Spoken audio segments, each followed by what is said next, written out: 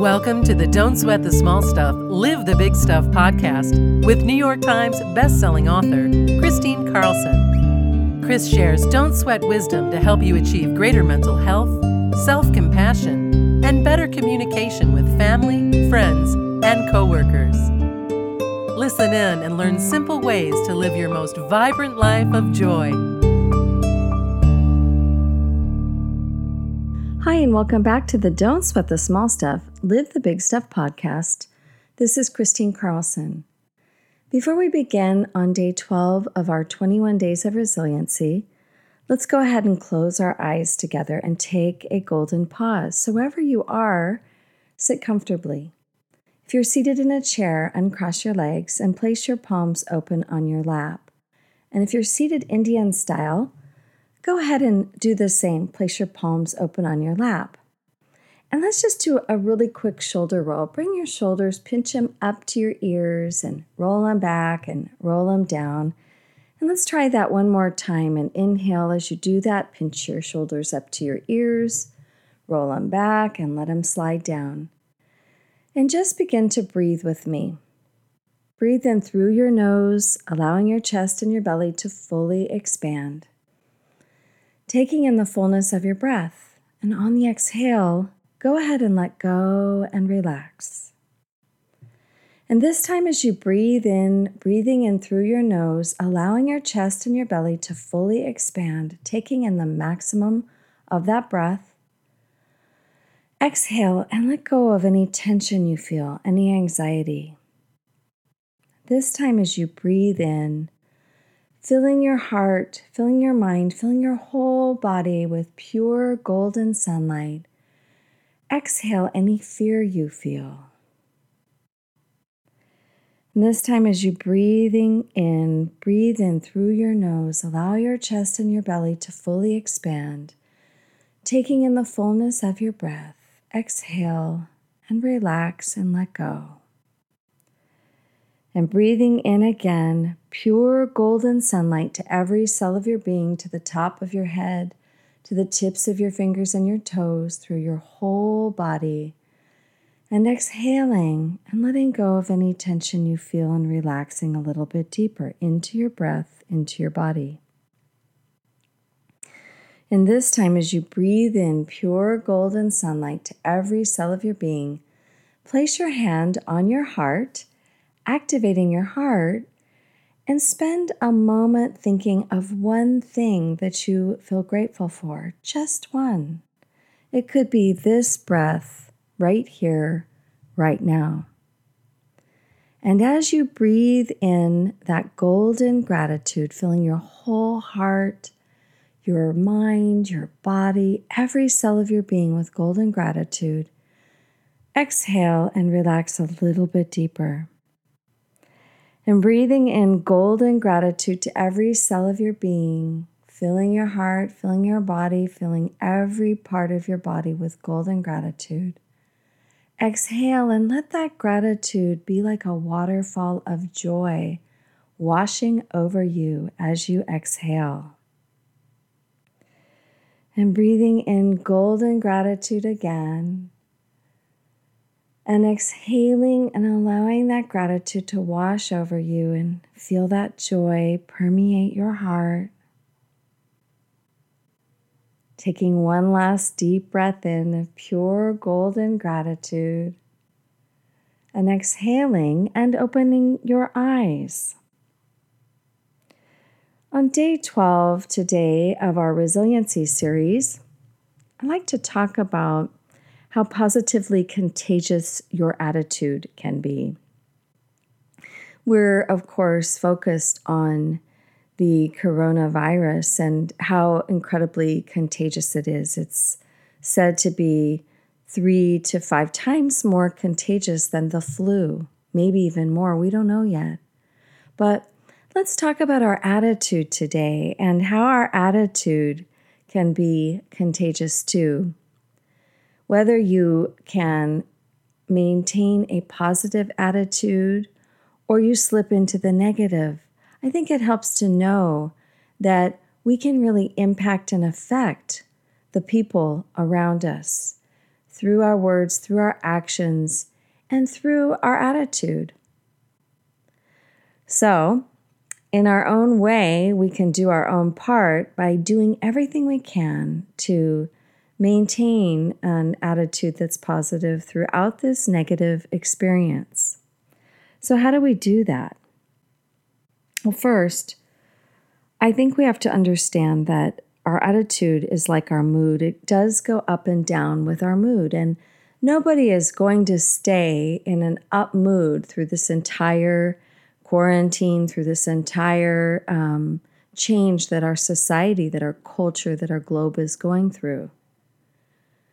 But what we hope to do is be graceful in our lows and grateful when we're high. Right now, more than ever, we're forced to look at small things, small ways that we can be grateful. And this is so much about having a practice of being able to look for those small things of gratitude, being able to focus on those small things of gratitude. And once you do that and you bring your attention back to the present moment, even if you're low, you'll notice that your mood will bump up just a little bit. And while you don't have to pretend, because pretending isn't a feeling, it isn't being contagious. Pretending doesn't really work.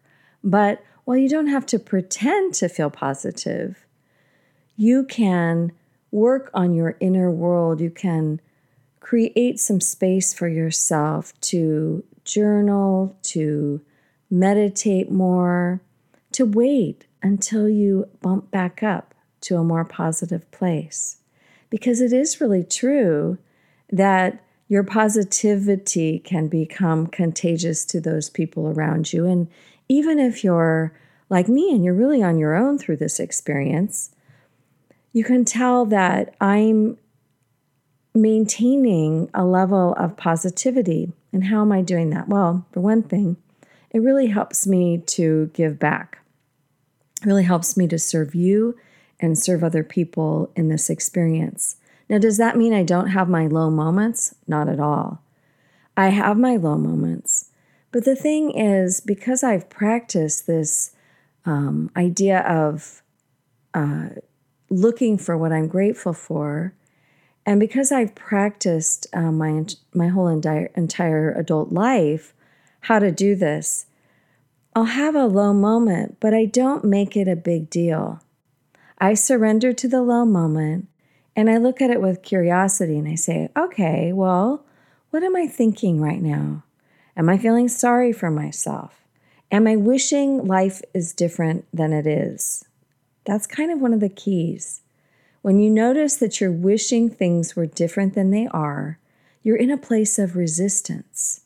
You're in a place of resistance, and resistance will always persist into a low mood. If you can notice that and say, oh, I'm in a place of resistance, and just begin to soften on that, breathe into that with awareness, then you can bump up again, and your mood will raise, and so will your attitude, and then you'll feel naturally more positive. Now, some people see the glass as half full, and some people see the glass as half empty. We have different levels of optimism, don't we? So it is a bit more difficult for a person who generally sees the world through the lens of the glass half empty to bump their optimism level up. They have to work a lot harder at doing this. But no matter who you are, no matter what your natural tendency is, your natural worldview, or the one that you've practiced most of your life is, you can still practice learning to sit with your feelings of discomfort, resistance, and unease.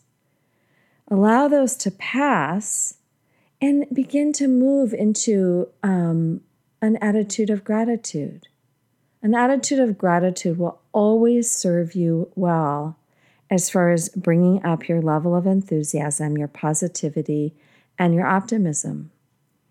When you can start to see the small things to be grateful for in this entire situation, when you can start to see how this time period is serving you well on some level, then you'll be on your way to creating your own internal curve of even Steven.